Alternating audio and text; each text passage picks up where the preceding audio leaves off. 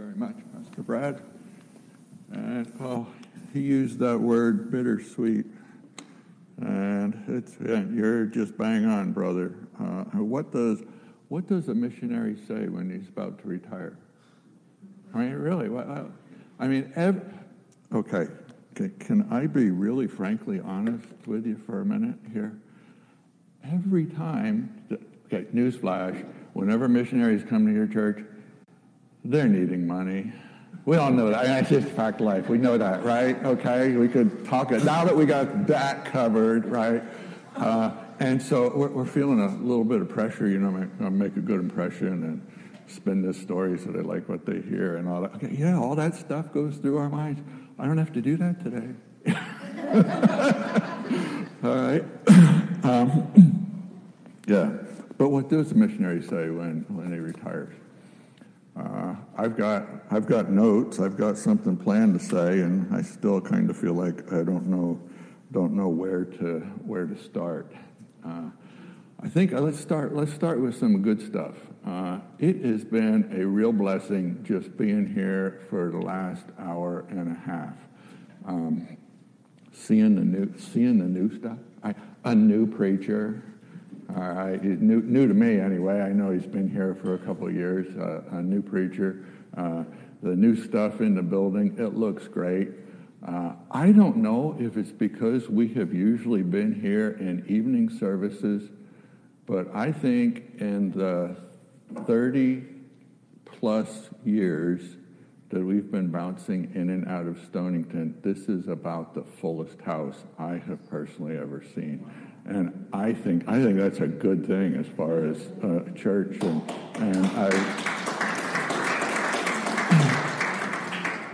God's doing something good here, and that's been it's a blessing for me to see.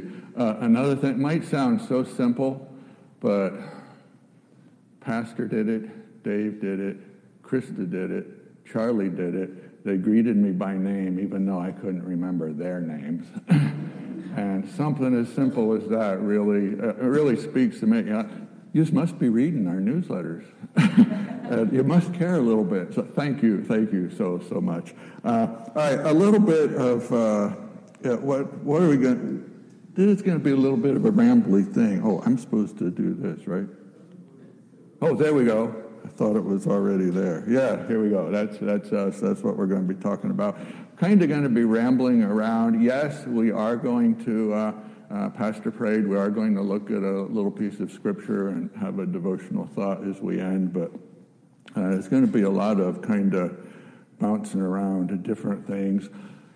Again, usually when we come as missionaries, we're talking about what we're doing and what we're going to do in the future. Again, hope maintain a relationship. Today we're going to be focusing on the past and what we, and I mean we, if you hear me say me or what we, Becky and I did, no, it's what we, all of us, did together over the last 25 plus years. So we're going to be reflecting on that. A little bit of Stonington Grumlick trivia history. I mention this almost every time I come, but for new folks, Pastor Doug and Bonnie Holman, I believe it was your first ministry. Was it your guys' first ministry after they were newlyweds, came to Hamburg, Pennsylvania, and they were my youth group leaders. Is that cool or what? Okay, they were my youth group leaders. The plot thickens as the story goes on. They left Hamburg, moved to Lancaster County, where Pastor Doug worked at a bigger and better church. All right. And a few years later, I find myself at Lancaster Bible College thinking, man, where should I go to church while I'm here? I think I'll go check out Doug's place. When I went there, I met her.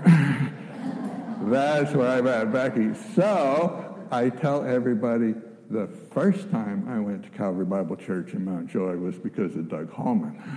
The second time I went was because of that girl over there.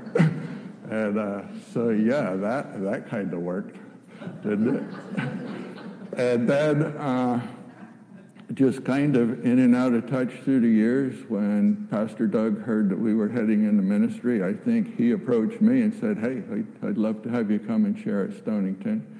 And I don't remember when we were here the first time. I do remember being here as part of that Round Robin Missions Conference. Do you guys still do that? That's still a thing? Great. Because Pastor Doug lined that up and went out of his way to invite us to participate. That was just shortly before we went off to Africa, like 6 months before we were planning to go. And out of that random round robin conference, 3 churches supported us through the years. So it's been anyway. The Hallman family has had a big impact on our family. Okay, this next picture. Bonnie will probably remember it better than anybody else. That's what we looked like on commissioning day. That's about 6 weeks before we got on the airplane to go to Africa, 30 years ago. Almost 30 years ago to the day today. All right, August 1992. The next slide probably means the most to Bonnie, all right? But that's our gang today, okay? So then, now, yeah, those 4 young'uns grew up and they've got some of their own. So there's 13 grandchildren on there, 11 natural and 2 by marriage. And anyway, for those of you who wonder, all right, that's the family you don't get to see as part of today. And yeah, Bonnie might appreciate that more than anybody else here, but. All right, now down to business. As I reflect on our ministry, and Pastor did say he hopes that I'll explain it. All right, 30 years of working with the Africa Inland Mission. We could divide it into 3 phases. The first one would have been 92 to 95 when we went to East Africa. Served as an aircraft mechanic with AIM Air. AIM Air operated at that time. We operated, or I was responsible for the maintenance on 8 missionary airplanes to help missionaries with their travel throughout East and Central Africa. To give a historical context, gosh, that's a lifetime ago, more than a lifetime for some of you, all right? The United States was at war with the terrorists in Somalia in 1992.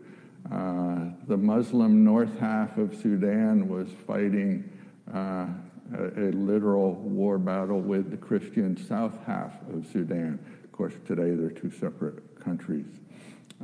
And while we were there, that horrific civil war in Rwanda happened. And it might be interesting to know that our airplanes were used in some way as part of relief effort with all of those horrific situations. But anyway, just to give you a historic context when we were there. We went back for the summer of 1998 for a short-term project, and hey, we had to make history then too. That's when the U.S. embassies in Nairobi and Dar es Salaam were bombed. So we were not at the embassy, but we were in Nairobi town. Our children were outside our home. They actually heard the bang, and of course, we got to see the effects that it had, especially with the local people. So that was phase 1, life in Africa. We got on that airplane in September of 1992 thinking that 30 years from now we'd be retiring from Africa. That didn't happen, okay? School didn't go so good for our children, especially our boys in Africa, and we felt that it would be best to stay home for their schooling.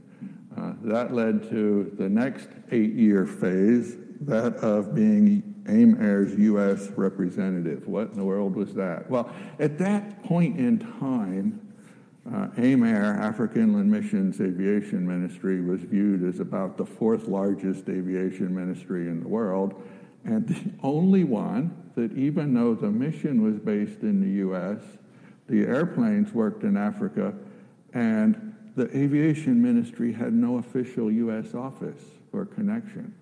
So if there was special aviation interest stuff, we didn't have a knowledgeable person to deal with it. Well, that was my job for those 8 years. Mostly a recruiter, but also available to help with things like there was an airplane or two that was bought and ferried to Africa, or special parts or something like that.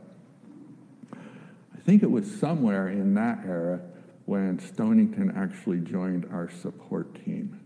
I know that we were in contact. I don't think you were financial donors when we got on the airplane to go to Kenya, but joined on either while we were there or shortly after we came back.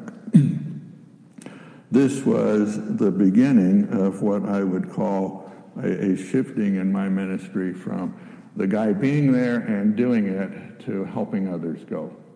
And that's really in the role of recruiter, and that's what it was, helping identify folks that God was leading to work with us in East Africa, and then helping them navigate the application process and get there. For the last 18 years, been working at Moody Aviation in Spokane, Washington, as Pastor mentioned. I wish you all could have been there to see the look on his face last night when I tried to explain to him what I did. All right, he was like, oh, something. All right. Better you explain it to the gang tomorrow than me, okay?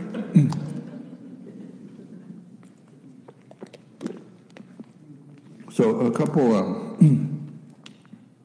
maybe a little bit of history will help with that. I attended Moody Bible Institute, Moody Aviation, and at that time went to school in Northeast Tennessee. 2003, Moody Bible Institute trustees decided to close that school and reopen a new aviation training operation in Washington State. Now, it wasn't so much a geographical move as it was a way of doing business radical move and change. So the school in Tennessee had almost 40 Moody paid staff members, instructors and support staff, for about 85 students. Now, you don't need to be a rocket scientist or an accountant to see how's that going to add up. You cannot bring enough money in from 85 students to pay 40 instructors. It just doesn't work. So Moody Aviation was losing, I think their last year in Elizabethton, close to $2 million. In other words, $2 million had to come from someplace else to keep the school going. And it was not sustainable. So that school closed. A new one started in Washington, and the big difference is the vast majority of our instructors in Spokane are missionaries, okay, working with a mission organization, being paid by you, our donors, but working for the Moody Bible Institute. So that means Moody doesn't pay me. The students who are paying tuition aren't paying me, so we can keep their school costs down a little bit. And that's how it works, all right? So you're paying me, all right? A couple of fun facts about our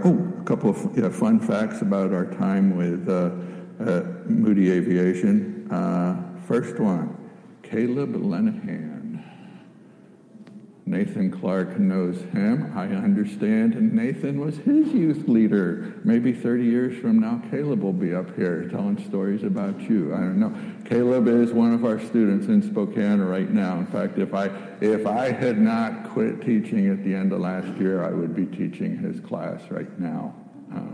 So that's a fun fact. We've got a local boy there now.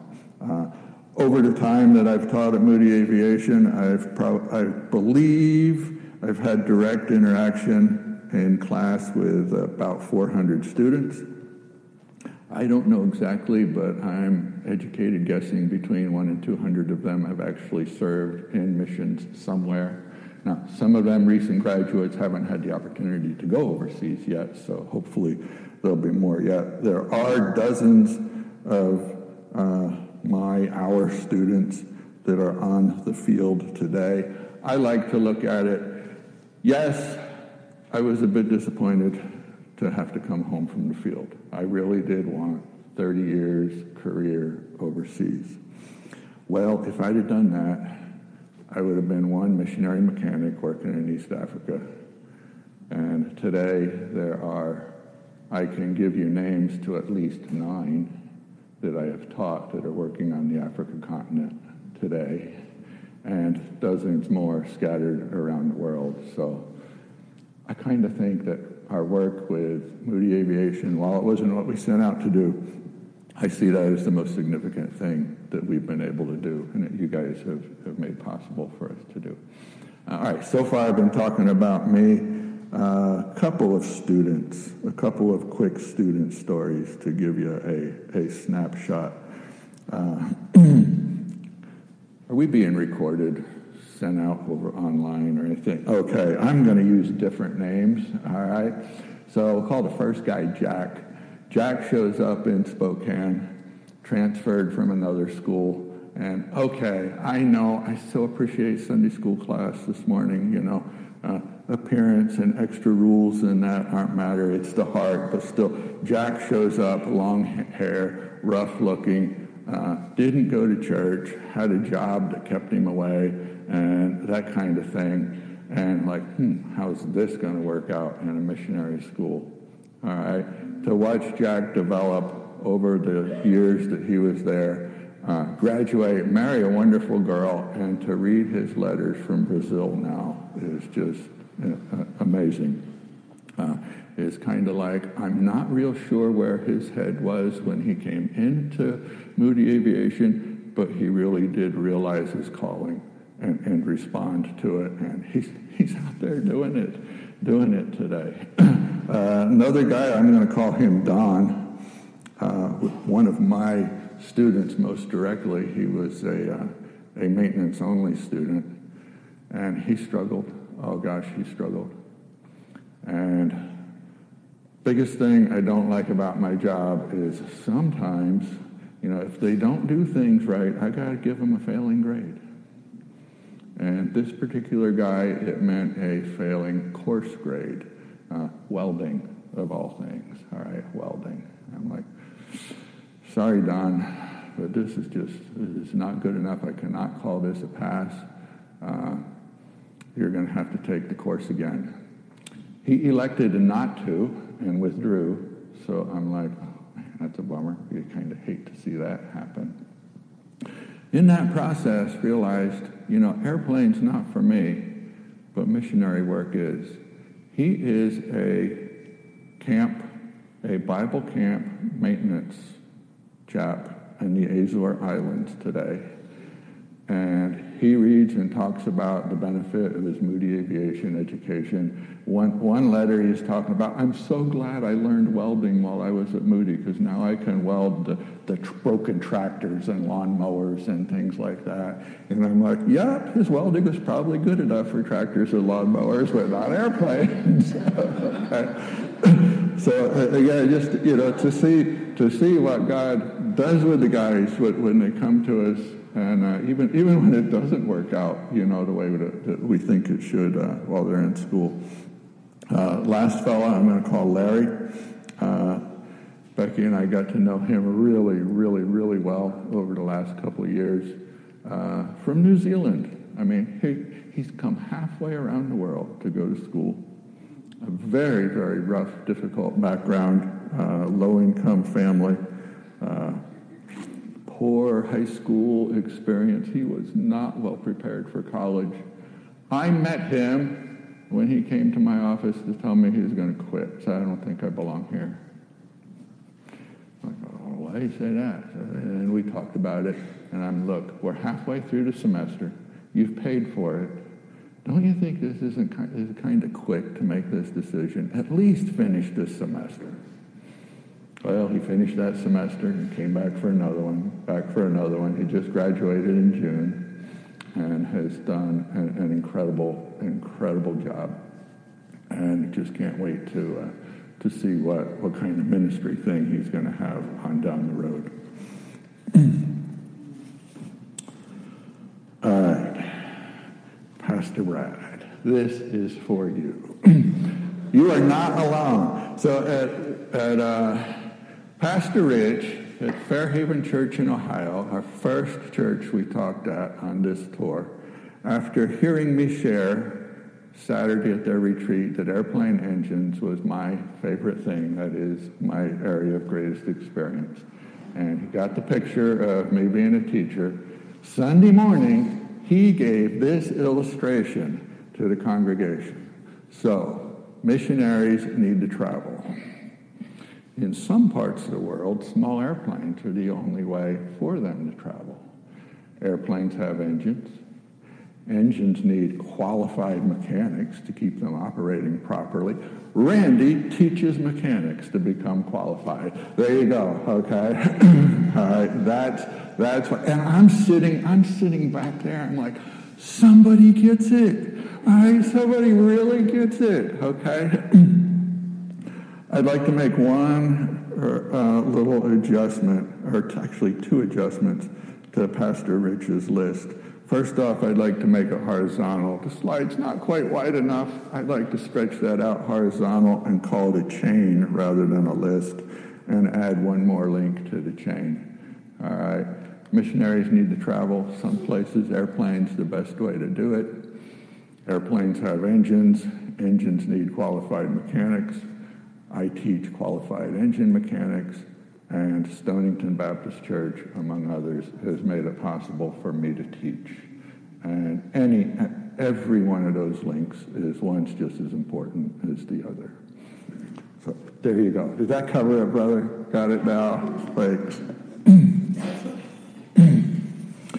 So you already heard we are retiring. Okay.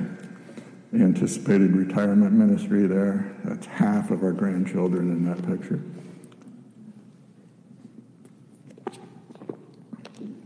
This isn't quite the way we planned it. We had envisioned at least one more year of teaching, maybe two, but the last year and a half or so has been pretty rough with my health. I won't bore you with all the details. The short version is, while I probably look to you fine and healthy today, okay, I am for short spurts, all right?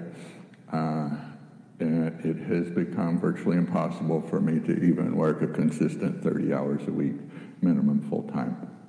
So out of fairness to our students and to you, our donors, we decided it's time to pull the plug now. We're not completely sure what retirement is going to look like. Again, it's a little bit earlier than we had hoped, so our planning isn't as thorough as we would like it to have been.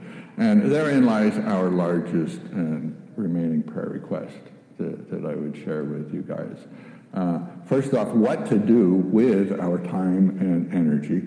And it's not that I don't have anything to do. I don't know which one of the 10 or 12 great things to choose and spend my time and energy on, because we really do. And that's a whole other conversation of some of the ideas that we have. And then, as you hear it from everybody, every missionary that comes, yep, he's going to talk about money again sooner or later. But financial provision. I think we've got a really good long-term retirement financial plan. However, since it's a little bit early, the first couple years can wait to see what's going to happen. God's taken care of us fine this far. I can't imagine he's going to stop now. So, but yeah, there's our single biggest prayer request. I'm going to shift gears now. If anybody would like to visit, hear more stories about what we've been doing, or talk with us personal, we are planning to be here for the evening service. We're just going to slip in there and be one of the crowds. So would love to visit if you're around again. Shift gears to a testimony devotional thought.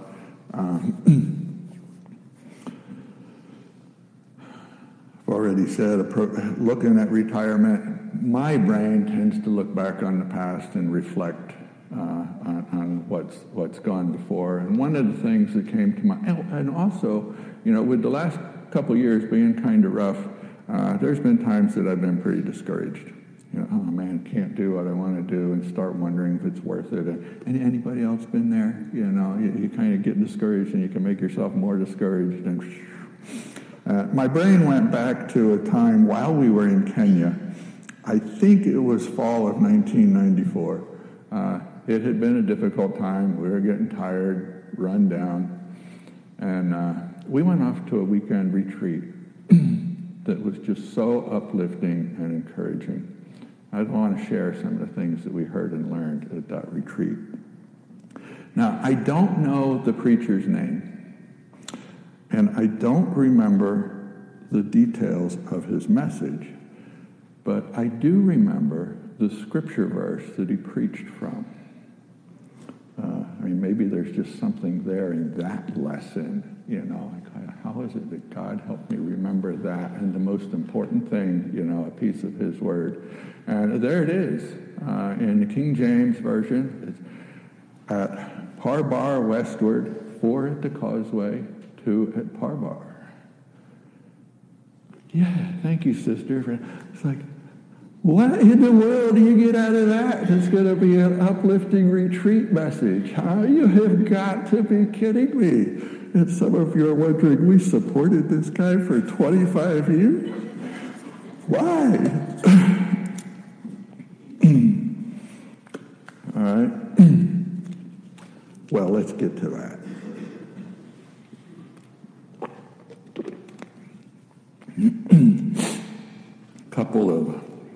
Couple of interesting fun facts. If you do a Google search on this verse, one of the things that comes up, there's at least one guy out there on the internet that thinks it's the most obscure verse in the Bible. All right.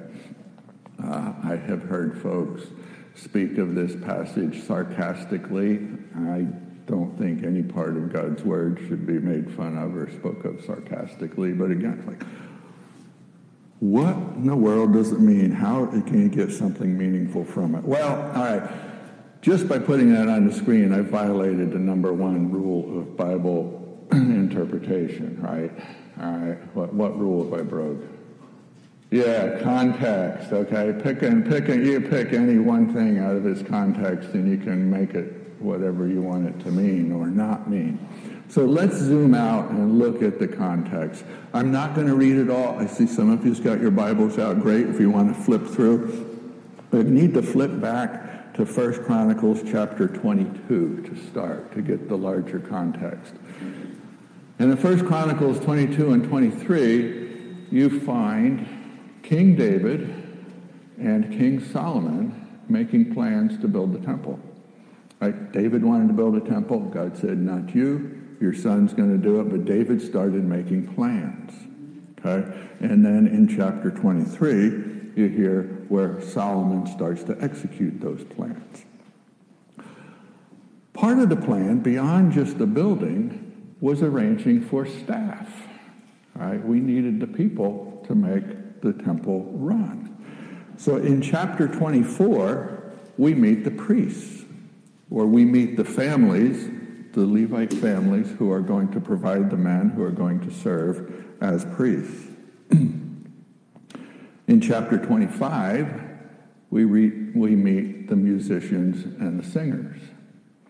In chapter 26, we meet the gatekeepers and the treasurers, or the accountants. I'm a farmer turned carpenter turned missionary airplane mechanic. I'm not a preacher or a hardcore Bible scholar, okay? So let that filter in what we're going to talk. I take a very practical approach to it. So there's a number of things that we know and don't know about this verse.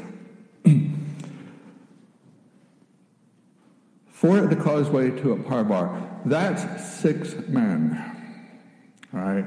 That's 6 men, 6 people, all right, who are assigned their duty at the western gate.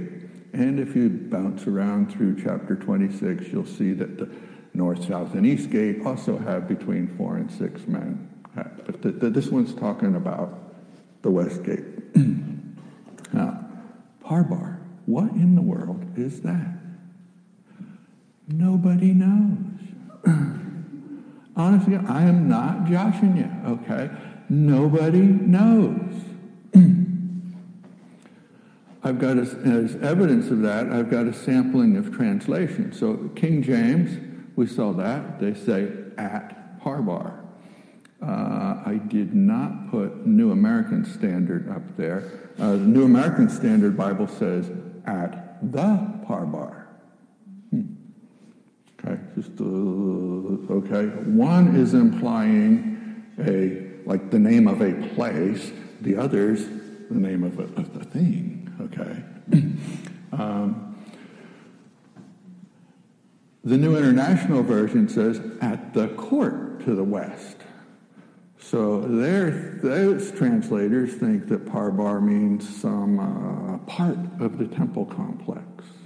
All right? The English Standard Version says for the colonnade. Okay, some architectural feature as part of the temple. The bottom line is, they're all just guessing. All right? This is the only place in Scripture that this word shows up, and I think it's the only place in all of ancient literature that it shows up. I mean, nobody has a reference to go to with what it means. So, a little bit of Bible trivia there. Nobody knows what Parbar is. The King James folks, and one idea is it's a part of town. It's a neighborhood. It's a suburb. It's the living area next to the temple, okay, as opposed to it's some part of the temple complex itself. Another thing that we don't know, now I've talked about these 6 guys are assigned a duty at the Western Gate, but what are those guys and what is their duty? And there's some confusion with that too. So New American Standard, NIV, and English Standard translators call them gatekeepers. I think they kind of copped out, right? That's a term that can cover all kinds of things, all right? The King James Version called them porters. Now, that makes a very different image in your mind, doesn't it? You know, a porter. American Standard Version uses the term doorkeepers, and the Living Bible, which we know is not a translation but a paraphrase, calls them temple guards. So let your imagination run crazy for a little while, and you get an image anywhere from a bouncer. Okay, I find it hard to believe that God would want bouncers at the doorway of his temple, but that's one possible far extreme meaning, to a bellhop. You know, the guy that's going to open the door and help you get your stuff through. So there's some confusion over what the task, what the function that these guys served. So, all right. Randy, you picked a weird verse, and it's got all of it. Okay. What we do know, and you find in the preceding verses in chapter 26, these were highly qualified men. Some of them had experience in David's army and were referred to as valiant men. All right. They were respected men, and they took this duty very serious and fulfilled it with vigor and energy. All right. Despite all of the confusion, one thing that most Bible scholars do agree on, if you would take those various offices, remember I talked about priests, musicians, singers, treasurers, gatekeepers. Most folks agree that if you were to rank them, the gatekeeper would be the lowest rank. Right? The priest and the singers, they're the ones right in there involved with the worship, right? The accountants, they're making sure the money's right and all of that, pretty important job. What do the gatekeepers do? All right? So they would be viewed as the lower rank, and in human terms, we'll often think that that means a lesser importance. I would like to challenge us all that different rank does not mean different value. All right? And I believe that in this example, in the ministry in the temple, I mean, for goodness sakes, God took time and space to make room in his word to tell us about it. That's one clue that this is important, okay? But their service in the temple was just as important to make sure everything worked the way that it should as that of the priests. That is the message that changed Becky and my hearts and minds towards our situation in Africa. All right, I told you it was a discouraging time when we went into this retreat weekend. You know, shed $1 for every time I heard this phrase. So you're just a mechanic, right? You know, I know this guy who's a missionary pilot. He's a mechanic too. Yep, I'm just a mechanic. And after a while, you can start feeling that way. You know, man, it's the pilot that gets to do the fun stuff, and the missionary doctor and translator that the pilot flies, well, what they're doing is really, really important. And I'm just here at the shop changing oil and servicing spark plugs, and you can start feeling like, not as important. Well, you saw the chain that I put up earlier. Each one of those steps in the chain is equally important. And I believe here is one example of a scriptural example of why so. All right. Same goes for being a mechanic teacher. And I would like to say same goes for you, the missionary supporter. All right, you might think, all we do is write and send a check. We don't get to see any of the fun. Or maybe I can't even give this month to be a part of sending the check. All I'm doing is praying. Oh my goodness, that's all so important. And I would even go to you as individuals. I would hope that there's got to be somebody here in a group this size that's maybe getting a little tired or discouraged in whatever ministry or job situation you're in. And I believe God's word to you today is, you're doing what God wants you to do. You're doing something important, and it is very, very, very, it is very significant, and you are important because of it. Let's wrap, right? It's missionary slideshow tradition to end with a sunset, right? So sorry. I don't know if we've ever ended with a sunset in our slideshow until this time. But yeah, Moody Aviation, Spokane, Washington, after a rain shower. Somebody else gets credit for taking the picture. I just used it. All right. The lesson from Parbar, I'd hope that each one of you would find this as uplifting as we did when we heard it the first time. Okay. Anyone doing what God wants is doing something important. In closing, I'd like to say a couple of personal thank yous. That's a big part of why we're here. And the first thank you to Bonnie and Nate and Trish as representatives of the Holman family. And I already told you a little bit of history. But Bonnie, thanks for being there for that farm kid in Hamburg when he was in high school. Your influence and your family's influence, just watching you guys, and has meant a lot to us and been a big encouragement to me over the years. So thank you very, very much. While your Parbar was Hamburg. All right. Stonington Baptist Church, thank you so much.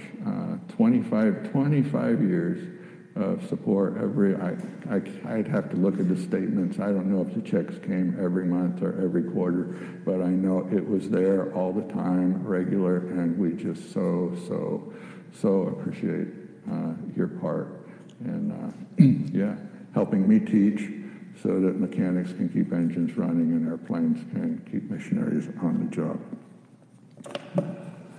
May God continue to bless all of you, wherever He has placed you, wherever your Parbar is. Thanks so much, very much.